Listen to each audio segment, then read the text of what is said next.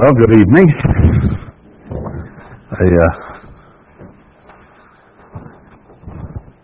I was trying to find a name last night as we closed. That's Ezekiel 14:14. Though Noah, Job, and Daniel, I couldn't think of Job, were there, they could only save themselves. I presume by that statement God was probably saying those were the three probably most righteous men that had walked the face of the earth up until that point. And I don't know that any have been better since, for that matter. I thought of John the Apostle. He seemed to be quite a righteous man, and so on. The others, most of them, not much is said about them. Peter had some difficulties. He was loyal and faithful in various things, but he had things that he had to learn, and everybody has. I mean, even though Job may have not had faults in terms of breaking the law, he still had some attitude there that had to be adjusted by God so that he could get over his self-righteousness and see the righteousness of God in contrast. So nobody's been perfect, obviously, but he picked out three to single out that even as righteous as those three were, they weren't going to save anyone but themselves. Anyway, we broke off last night in chapter 5, verse 2, where Pharaoh said, "Who is the Eternal? Should I obey his voice to let Israel go? I know not the Eternal, neither will I let Israel go." Who is this God you're trying to tell me about and sell to me? We went from there, of course, to Jeremiah 51, where it shows that Babylon refuses to turn us loose too. So it's a difficulty we have to do, and I think we can see through this context, as well as we can see through the prophecies of the end time, that it's really all God's operation. There was no way they would have ever gotten out of Mitzrayim on their own.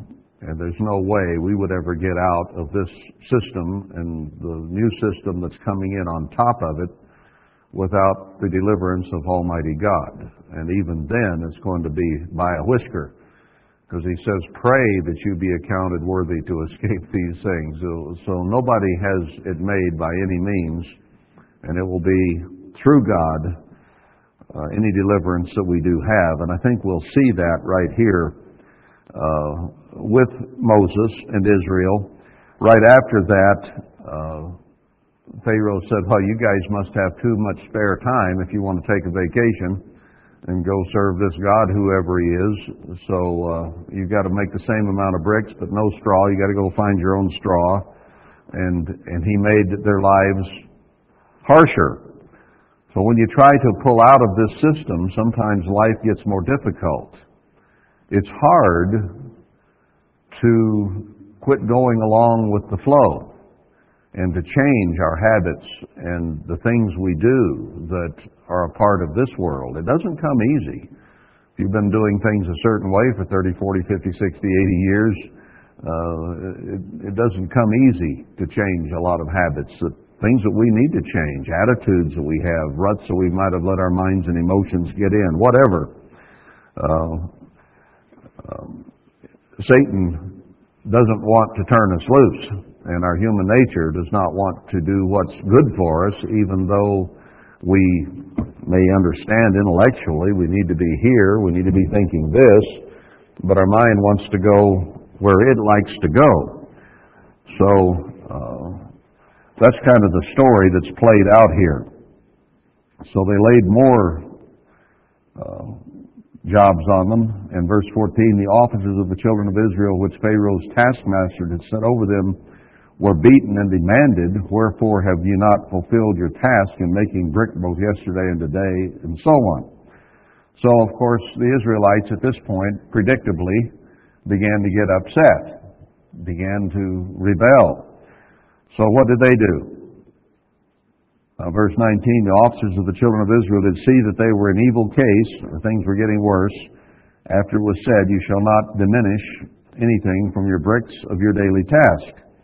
And they met Moses and Aaron who stood in the way as they came forth from Pharaoh. So Moses and Aaron had gone to Pharaoh. He had refused. So they struck out there. And then on the way back, they met the Israelites and struck out again. They're 0 for 2 so far this day. Anyway, verse 21, they said to them, "The Eternal look upon you and judge, because you have made our Savior to be abhorred in the eyes of Pharaoh and in the eyes of his servants, to put a sword in their hand to slay us." They hadn't actually slain them. They had made them produce the same amount of bricks with less benefits. But, you know, when you get in a bad attitude, you just sometimes let it get worse and worse to the point, well, they're going to slay us. And Moses returned to the Eternal. You know, this is kind of dad yells at the kid and the kid kicks the dog time. Moses returned to the Eternal and said, "Lord, wherefore have you so evil entreated this people? Why is it that you have sent me?" I said, you know, you said you'd do this and you haven't. You've had at least 24 hours here to get this done. However long time had lapsed, hadn't been very long. "For since I came to Pharaoh to speak in your name, he has done evil to this people. Neither have you delivered your people at all." So here you have a people who don't really know God, and you have a leader who has only really recently been truly introduced to God in the burning bush not long ago, and doesn't really have a relationship that much with God yet. So they had questions, they had doubts, they had concerns, and they had bad attitudes from the top to the bottom, it appears. I wonder why God allowed some of the plagues of Mitzrayim to come on Israel before he made a difference. Do we see the lead up here? That there were attitudes that needed to be dealt with, and there were things that they needed to change. And God not only didn't deliver them immediately, he made their lives harder by hardening Pharaoh's heart immediately, and then he put them through their paces here for a while. We'll see that. Chapter 6, "Then the Eternal said to Moses, Now shall you see what I will do to Pharaoh, for with a strong hand shall he let them go, and with a strong hand shall he drive them out of his land." He didn't say at 2 o'clock, or he didn't say tomorrow. He just said it's going to happen. And God spoke to Moses and said to him, "I am the Eternal." In case you didn't get it the first time, Moses, I have something to tell you here. I am the Eternal.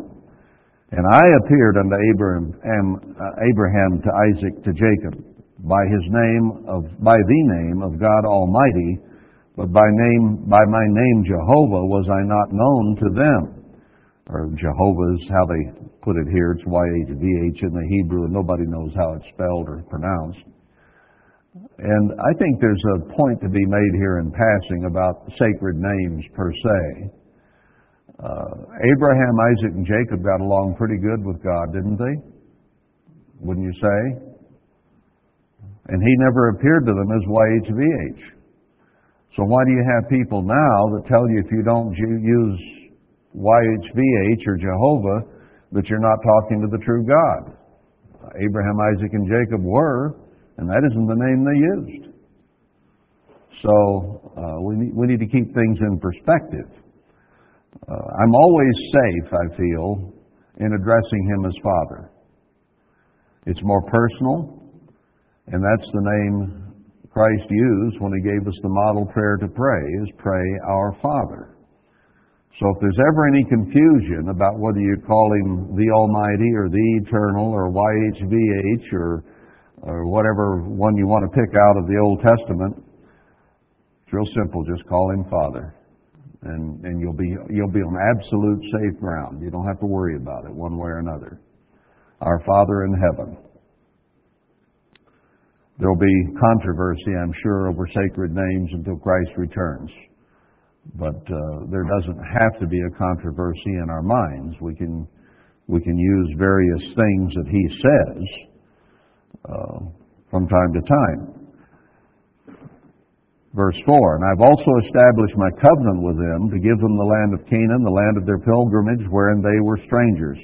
Now he had already told Moses, remember, that that was one of the things he was to take to Israel, was that was what he was. He says, mention Abraham, Isaac, and Jacob, they'll know them.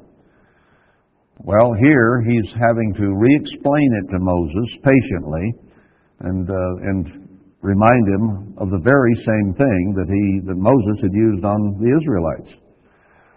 And I have also heard the groaning of the children of Israel. That's a repeat too.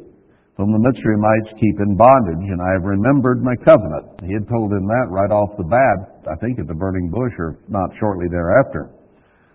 So he's having to repeat it all.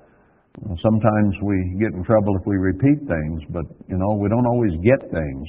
We don't always remember it, nor do we apply it. It's so easy to let some of his words drop to the ground, and we can hear it and say, yeah, I agree with that, and then we go on as if nothing had happened. So God has to remind, and really that's what the Bible is. It doesn't matter whether you're reading Genesis, Revelation, or anywhere in between. It's the same story wherever you go. It doesn't change. Little different circumstances, different people, same problems, same attitude, same human nature, same disobedience, same rebellion, same everything. Wherever you go, it's all the same. God repeats it over and over throughout the Bible, hoping somehow, some way, we'll get the point and we will begin to serve Him with all our heart. That's all it is. That's all it's about. So anyway, he says, verse 6, wherefore, say to the children of Israel, I am the Eternal, and I will bring you out from under the burdens of the Egyptians, and I will rid you out of their bondage, and I will redeem you with a stretched out arm and with great judgments. He uses that word redeem in the prophecies, and it's used a great deal in the New Testament. Redemption, being redeemed, Christ redeeming us from Satan and the world.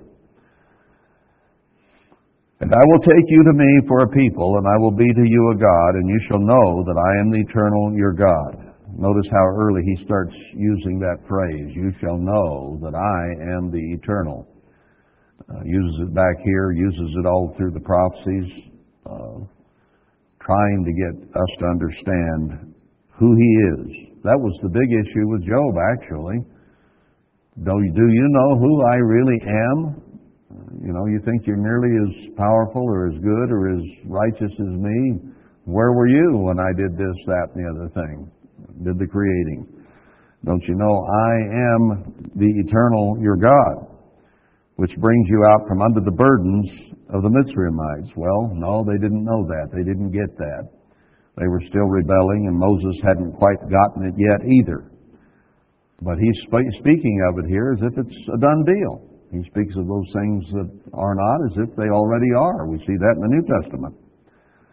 And I will bring you into the land concerning the which I did swear to give it to Abraham, to Isaac, and to Jacob, and I will give it you for an heritage. I am the Eternal again. And here we sit.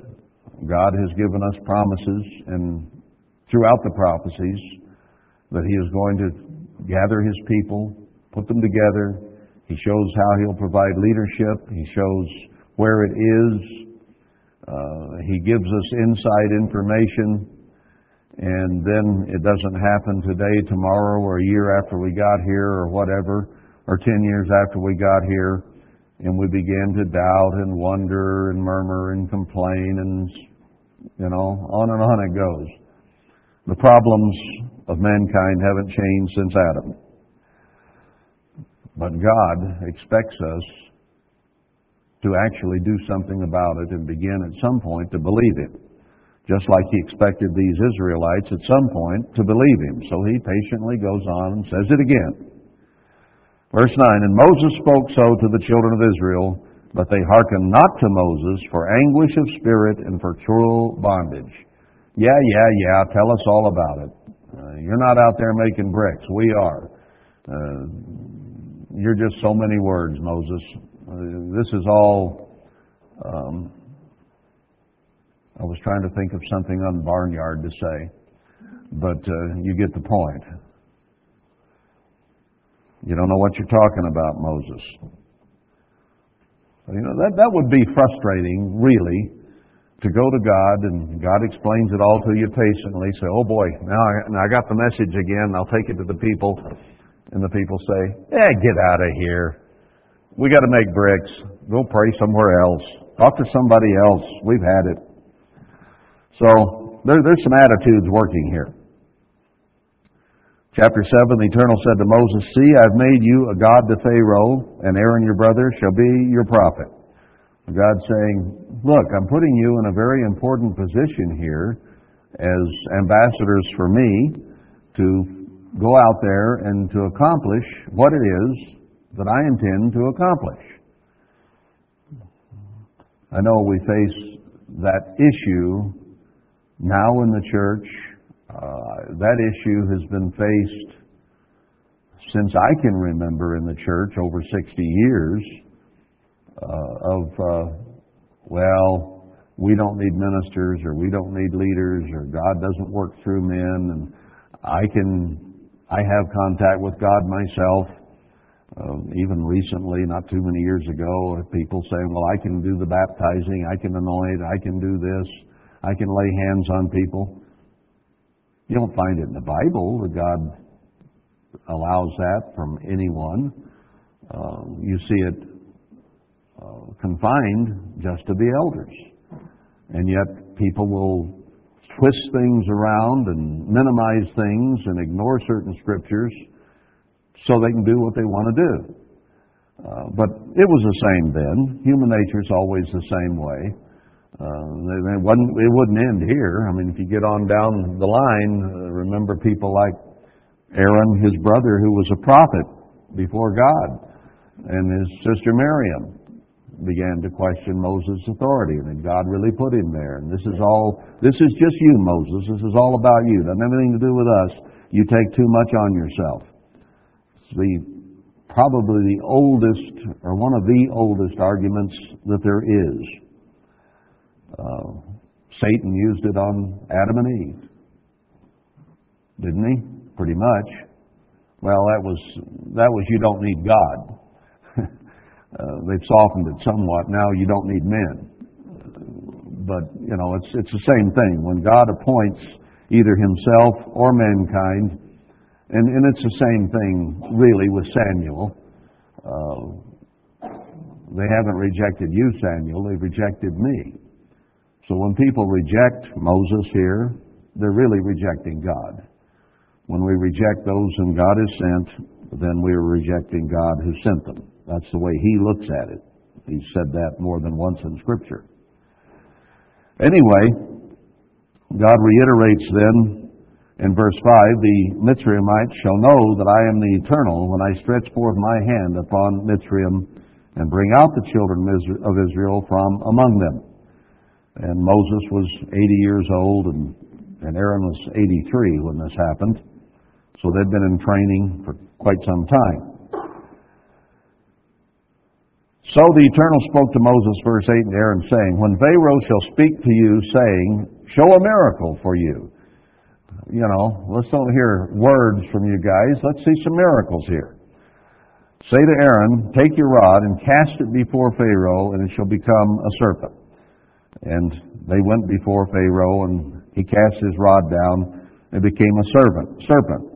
And Pharaoh called his wise men, sorcerers, magicians, and they cast theirs down, and they became serpents too. So it gives you some clues early on here that Satan can do miracles through the demons. And there will be lying signs and wonders in the end time by the beast and false prophet, particularly, I guess, the false prophet in that context. And it's hard to know the difference. That's why miracles are not the test of God. Now, to Pharaoh, that was a test. But Satan and the demons could do the same thing. On the other hand, Aaron's rod swallowed up their rods. So that one came out on one for the good side. Verse 14, and the Eternal said to Moses, Pharaoh's heart is hardened. He refuses to let the people go.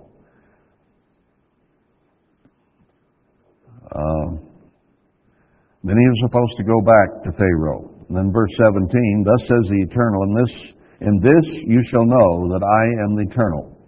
Behold, I will smite with the rod that is in my hand upon the waters which are in the river, and they shall be turned to blood. The fish will die, the river will stink, and the Egyptians shall loathe to drink the water of the river. So this is the first plague then that God pronounces on Mitzrayim. There are people who say it wasn't really blood, it was red tide or this, that, or the other thing they come up with scientifically. But I guess in the bottom line, it doesn't really matter what it was. I suspect it truly was blood. But if it wasn't, it was still something that caused all the fish to die and the river to stink, and they couldn't drink it. So if they try to deny it's a miracle by saying, well, it wasn't really blood, they're ignoring the fact that whatever it was, it had to have been done in such a way that it was clear it was not a natural phenomenon and they didn't have any water to drink.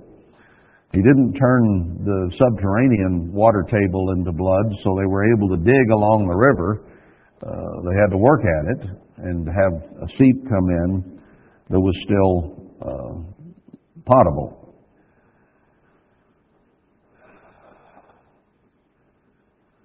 Now in chapter 8, I'm not going to spend a lot of time on these. Here, they went again, let my people go that they may serve me, God says. And if you refuse to let them go, behold, I will smite all your borders with frogs. The river shall bring forth frogs abundantly, which shall go up and come into your house, into your bedchamber, upon your bed, into the houses of your servants, and upon your people, and into your ovens, and into your kneading troughs, and they'll come both on you and on your people and on all your servants. So he stretched it out, and the frogs came and covered the land. And notice verse 7, the magicians did so with their enchantments and brought up frogs upon the land. There weren't enough frogs with what God had produced, so they brought more. That should have made them popular. Of course, the point was, we can do that too. You know, who's this God? We were able to make snakes out of rods. We were able to make frogs just like Moses. I didn't notice here. They probably did the same thing with verse 22 of chapter 7. They did the same thing with the blood. So, for the first several ones, they could do it. And now he's going to make a separation. The next one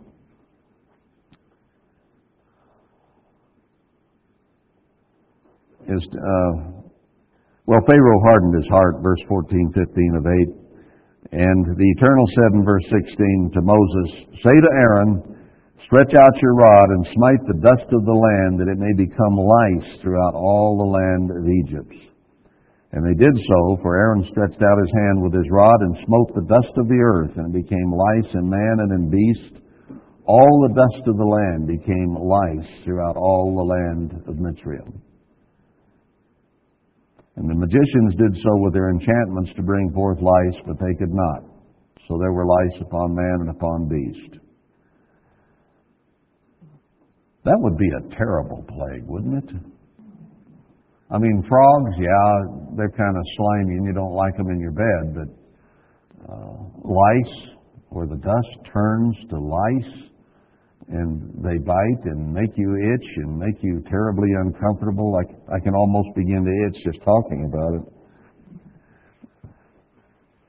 Verse 19, then the magician said to Pharaoh, this is the finger of God.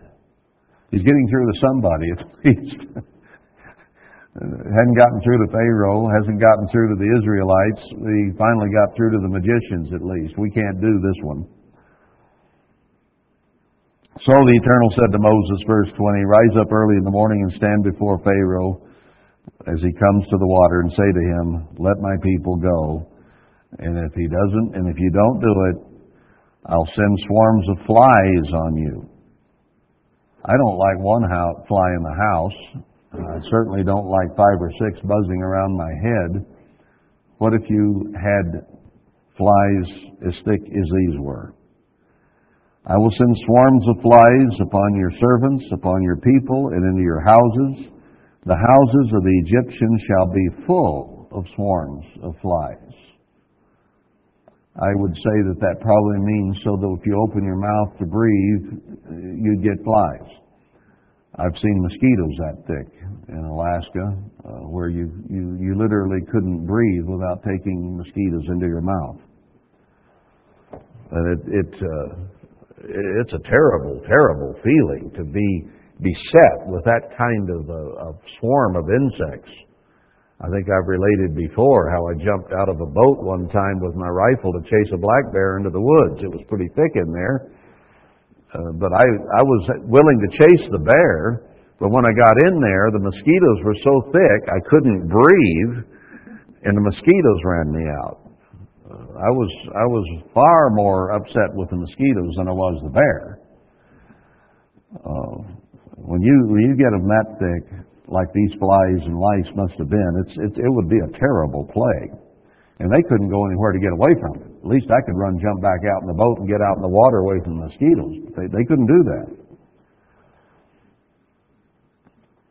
Verse 22, and I will sever in that day the land of Goshen in which my people dwell, that no swarms of flies shall be there, to the end, I'm going to get my point across sooner or later, that you may know that I am eternal in the midst of the earth. So, they should have been impressed, should they not, by the story of the rods turning to snakes, by these first plagues that came, that God said, I will do this, and then it happened. Of course, then they heard the rumors of, well, the Egyptians enchanters could do the same thing. So they still didn't really believe there was a God in spite of these miracles. So now you come down to one where God puts it on just the Mitzrayimites and doesn't put it on the Israelites, so that they might begin to see that there is a living God who can do things in different ways. He can protect some and not protect others.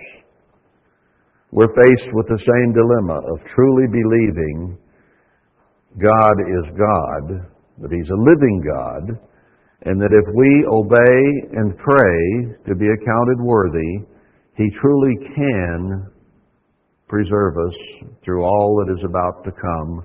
And He tells us over and over, don't fear the New World Order, don't fear all these people, fear me, obey me, and I will take care of you. Now, if you were Cliven Bundy, and you had all these agents heavily armed around your place, would you become afraid? More than likely. More than likely. Knowing about, in the back of your mind, Waco, Ruby Ridge, 911, Oklahoma City, you could begin to think of these things and know that they've gotten rid of every ranch in Clark County but yours, and now they're all armed and ready to take yours. That's a place that could give you just a little bit of fear, not begin to niggle at the back of your mind that, hey, this could get bad. But God says don't fear them, because they're part of it. They're part of the New World Order and Agenda 21. That's what they're doing. But He says don't fear it. Fear me. Obey me. I'll take care of you. Do we believe Him? How much do we believe Him? He says when the Assyrian comes in our land in Micah 5 that He'll send out some men to confront them, and the Assyrians will turn tail, and many of them will die, just like they did back in Gideon's day. Do we believe those stories back then? Will we believe them when the Assyrians looking us in the eye with maybe tanks and armored cars and jet airplanes that could strafe us in a second? You know? Where's our trust? Where's our faith? Where's our belief? Do we have that level? These people obviously didn't yet, and God kept saying, you're going to know me. You're going to know me. How much is God going to have to put us through before we really know Him? We've speculated as far back as I can remember, the ministry used to, when I was even a child, as far as I know, that they'd go through these stories and say, well, God didn't make a separation for the Israelites until the flies came. First 3 they went through. And I've used that myself many times. I don't know at what point God is going to make a separation for us. I don't know how much He'll let us go through.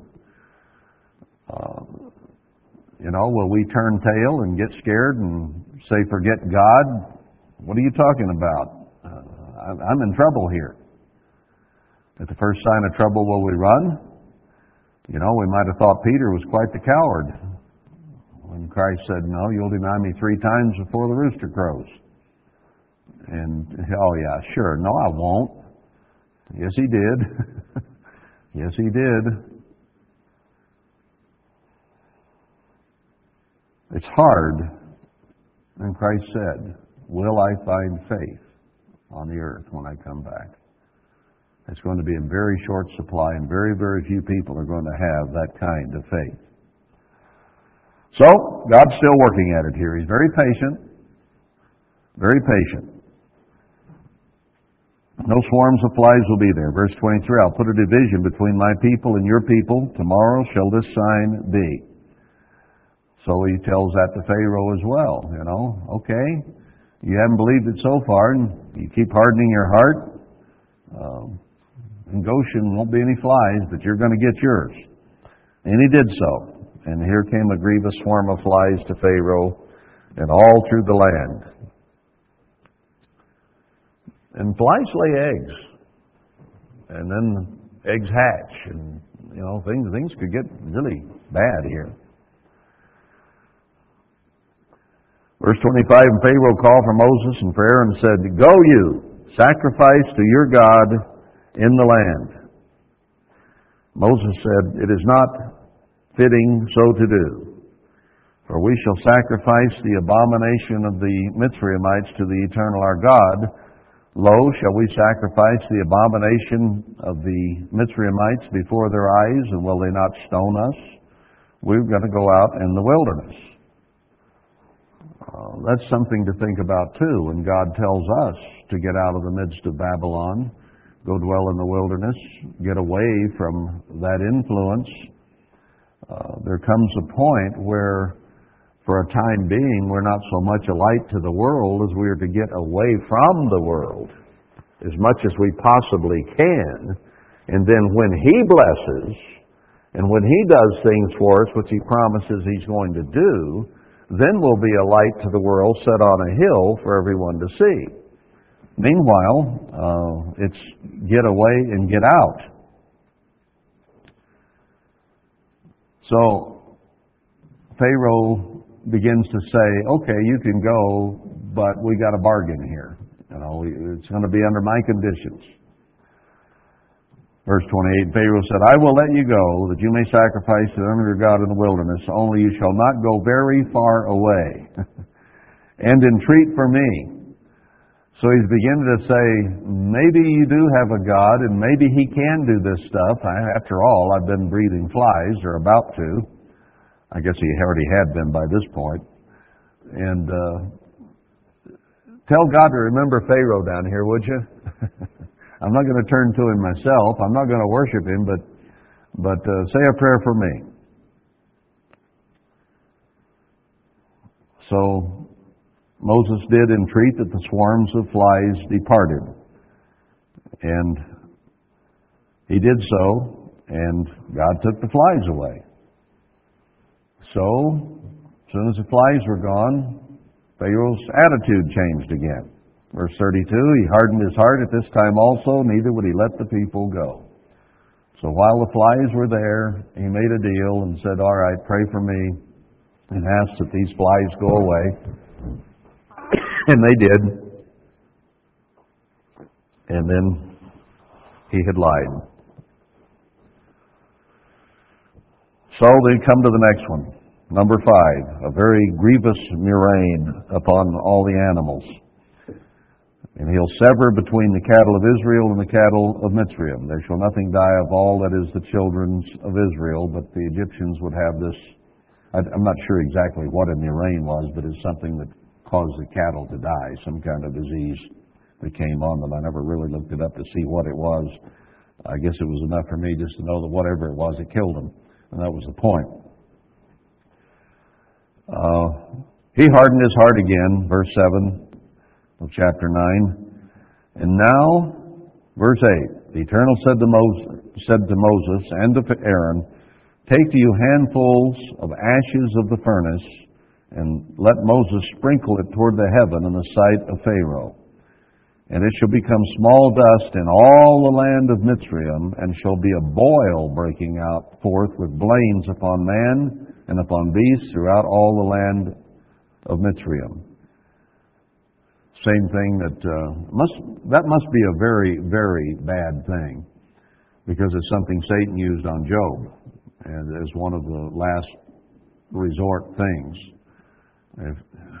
Have you ever had a boil? I don't know that I don't think I ever had one, but I've seen them.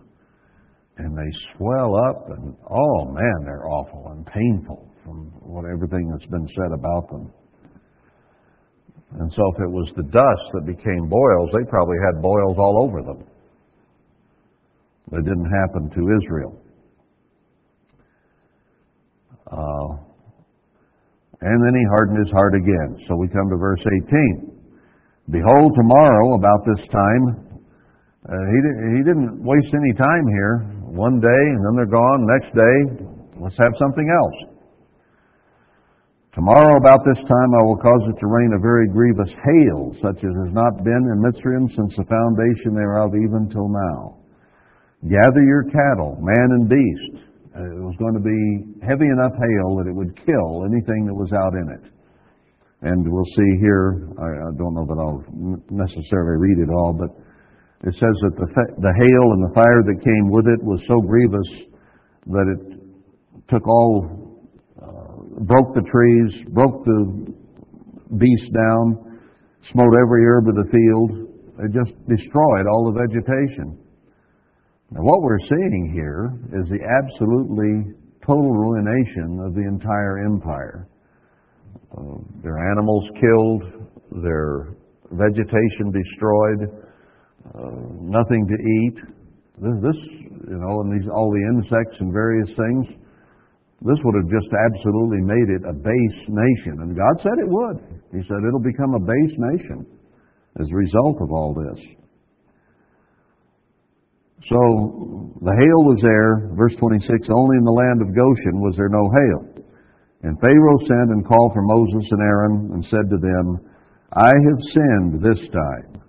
The Eternal is righteous, and I and my people are wicked. And he's grudgingly giving a little more and a little more. At first, paying no attention at all. And then finally, entreating to get rid of the flies. And now, after he sees virtually everything in the country demolished by this terrible hail, I've sinned. We're finally getting through to him a little bit. The Eternal is righteous. That's quite a bit for a Pharaoh or a king or someone in that kind of a position to say. But he still didn't change. Then he said, verse 28, entreat the Lord, for it is enough, that there be no more mighty thunderings and hails, and I will let you go, and you shall stay no longer. How long did that last? Verse chapter 10, the Eternal said to Moses, go to Pharaoh, for I have hardened his heart and the heart of his servants, that I might show these my signs before him, and that you may tell in the ears of your son and of your son's son what things I have worked in Mitzrayim, and my signs which I have done among them, that you may know how that I am the Eternal. Comes back to the same thing. And then how often are we reminded of this in the Psalms, through all the prophecies, in the New Testament several times, reminded of all that happened in the land of Ham and how God delivered finally. But how hard it was to get Moses, to get Israel, and to get Egypt, or Mitzrayim, to believe that he was God. Verse 7, Pharaoh's servant said to him, "How long shall this man be a snare to us? Let the men go, that they may serve the eternal their God. Know you not yet that Mitzrayim is destroyed?" So his advisors, his people around him said, "Wake up here, Pharaoh. Don't you realize our land, our country, our people, our empire is destroyed? It's just utterly demolished." Moses and Aaron were brought again to Pharaoh, and he said to them, "Go, serve the eternal your God, but who are they that shall go?" Moses said, "All of us, and hold a feast to God."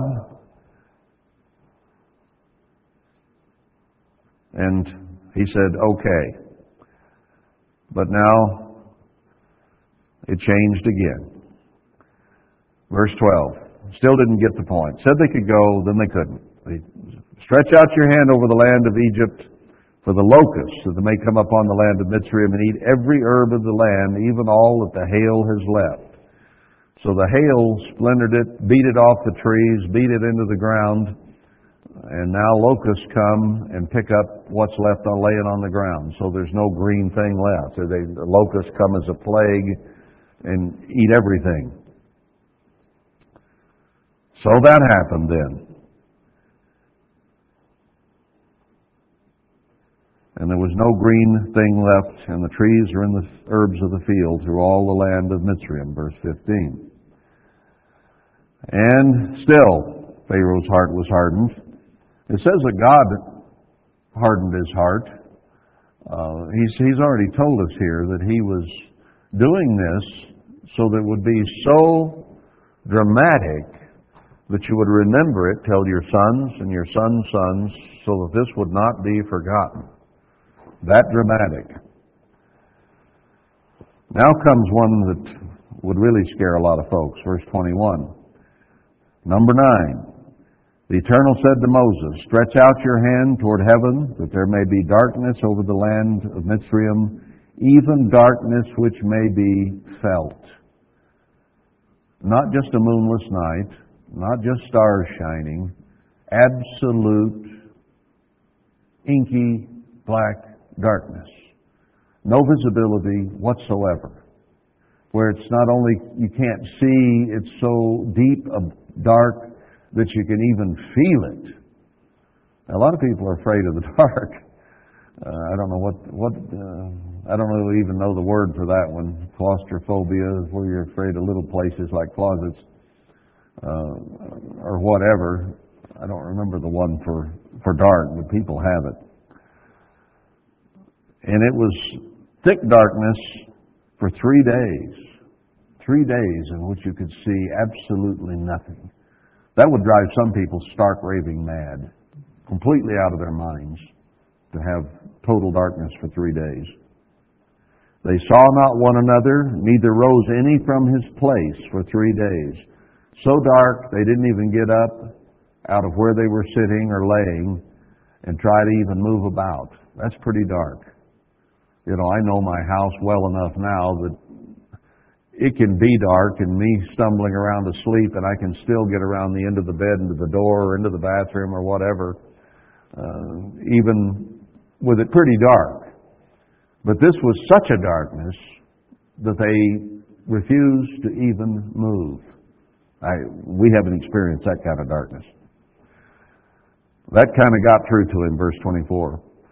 And Pharaoh called to Moses and said, "Go you, serve the Eternal, only let your flocks and your herds be stayed, let your little ones also go with you.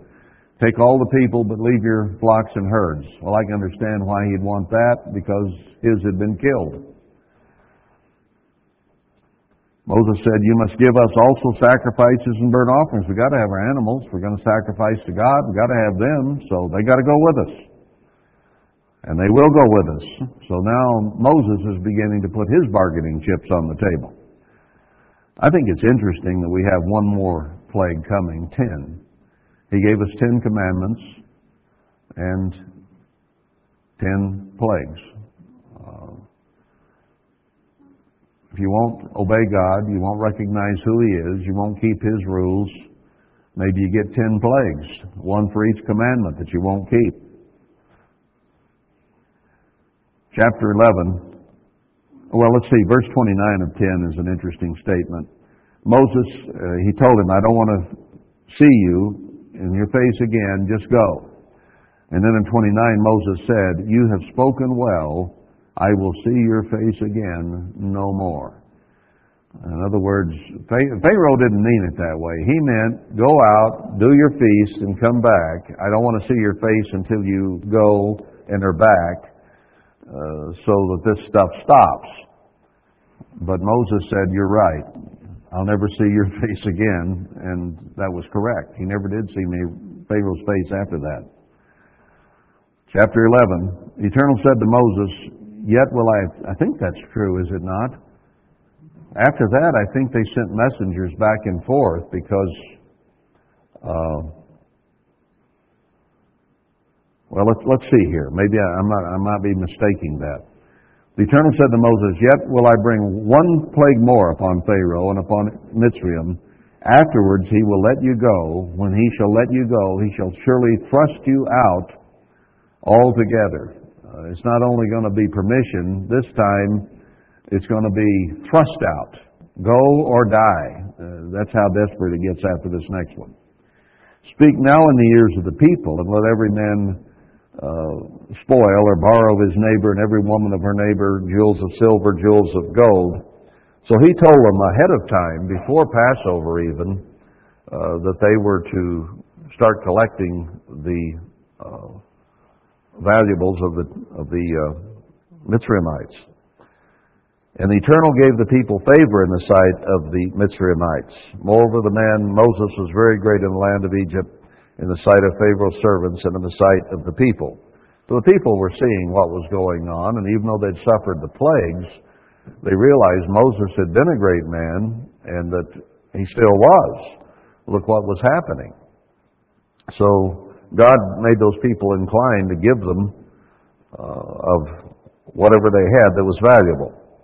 Moses said, thus says the Eternal, about midnight will I go out into the midst of Mitzrayim, and all the firstborn in the land of Mitzrayim shall die, from the firstborn of Pharaoh that sits on his throne, even to the firstborn of the maidservant that is behind the mill, and all the firstborn of beasts. So he said all the cattle and so on died before in that murrain, but there were still some beasts there. I don't know exactly what he meant when he said all. Maybe it was a generality where it meant the majority of or most all. You look out and, my animals are all gone. Well, maybe there's a few left, but you'd say that. They're all dead. They're all gone. What happened? But maybe there were some left alive because they're referred to here.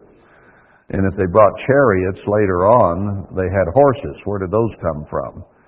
So I don't know that you can say when God says all, that that's the exact meaning of that. But what it meant was pretty much total devastation. There'll be a great cry in verse 6, and such as there was none like it, nor shall be like it any more. But against any of the children of Israel shall not a dog move his tongue against man or beast, that you may know how that the Eternal does put a difference between the Mitzrayimites and Israel. So if they moved around in the dark, not even a dog would bark at them. God's making it pretty obvious here, if you want to listen.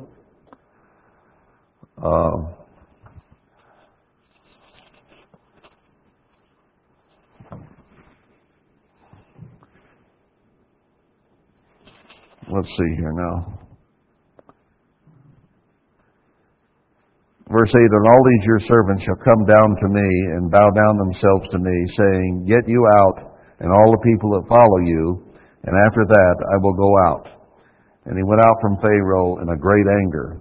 And the Eternal said to Moses, Pharaoh shall not hearken to you, that my wonders may be multiplied in the land of Egypt.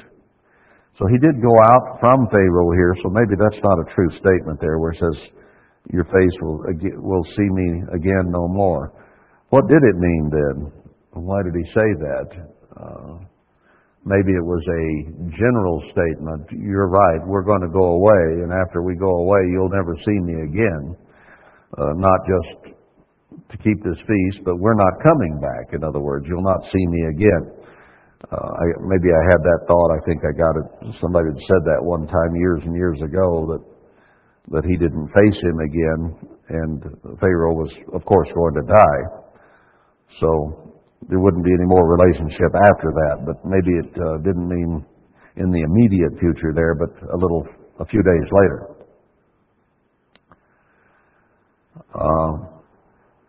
Verse 9, the Eternal said to Moses, Pharaoh shall not hearken to you, that my wonders may be multiplied in the land of Mitzrayim. And Moses and Aaron did all these wonders before Pharaoh, and the Eternal hardened Pharaoh's heart, so that he would not let the children of Israel go out of his land. So they faced some very great obstacles in getting out of there. And we're going to face some obstacles. We already do in trying to obey God in the society we're in. It's very difficult, very hard. Some things are difficult to deal with. And now our society is beginning to come apart. And if you think we've had trouble up till now, you haven't seen anything yet. Things are going to get a whole lot worse, just as they did there. And this world and Satan does not want to turn us loose. And after all that we go through, when he is cast down for the last time, and it's time to flee from Jerusalem into the hills of Judea up here, what's he going to do? He's going to come after us with a vengeance. He knows who we are. He knows God's people. He knows where God's Spirit is. He can see it. He's aware of it. We don't have halos we can see, but Satan can recognize the Spirit of God. It's obvious to him in whatever form. So he is going to chase and try to kill every last son of God, every last Christian, true Christian. So he's not going to turn loose easily, just like Pharaoh came out at the end of this story and tried to kill every Israelite and then got swallowed up in the Red Sea. And it says a flood will come out and destroy the army that Satan sends after his people. Well, the story gets played out over and over again the same. To me, that's kind of part of the interest in going through these chapters again, is seeing them in the light of what happened then and tying them with all these things that are about to happen very shortly now to us and people like us.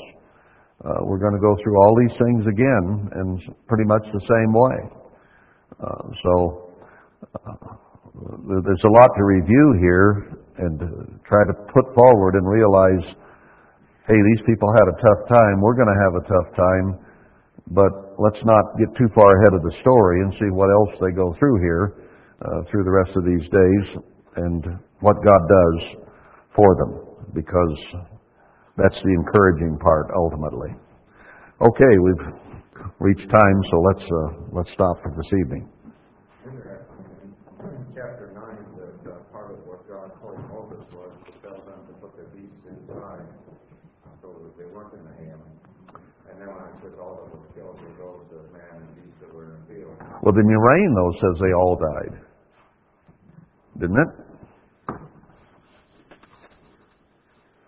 Now, that could just be not real good Hebrew or not good translation, too. Let's see, you'll settle it. Yeah, in verse 6, the Eternal did that thing on the morrow, and all the cattle of Egypt died, but of the cattle of the children of Israel died not one. And where was the hail? Verse 19 was one. Yeah, and the hail came after that. So obviously in chapter 9, verse 6, when it said all the cattle died, that must be a bad translation or something, because the hail didn't kill the ones that they put inside. So that might be worth looking up in the Hebrew to see exactly what he's saying there.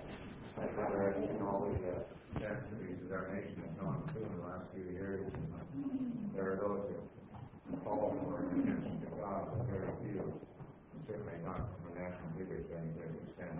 Right. And so Pharaoh, being a leader, no doubt had seen some catastrophe and just, there's multiply here, and maybe, you wonder if he had some advisors, just like the magicians, some advisors that said, well, this will pass. Yeah. Yeah. Well, what does America say now? God bless America. We've seen times like this before. We'll see it. It's a cyclical. It's just a cycle. Yeah, we'll get over it. We'll be fine. I saw a guy on a bicycle today, or a tricycle, whatever he had, there in Hurricane, and it said, God bless America, and then all these political things, like they put over on trucks or something once in a while. And I drove by and I said, why would God bless America? It's an expression we use so commonly.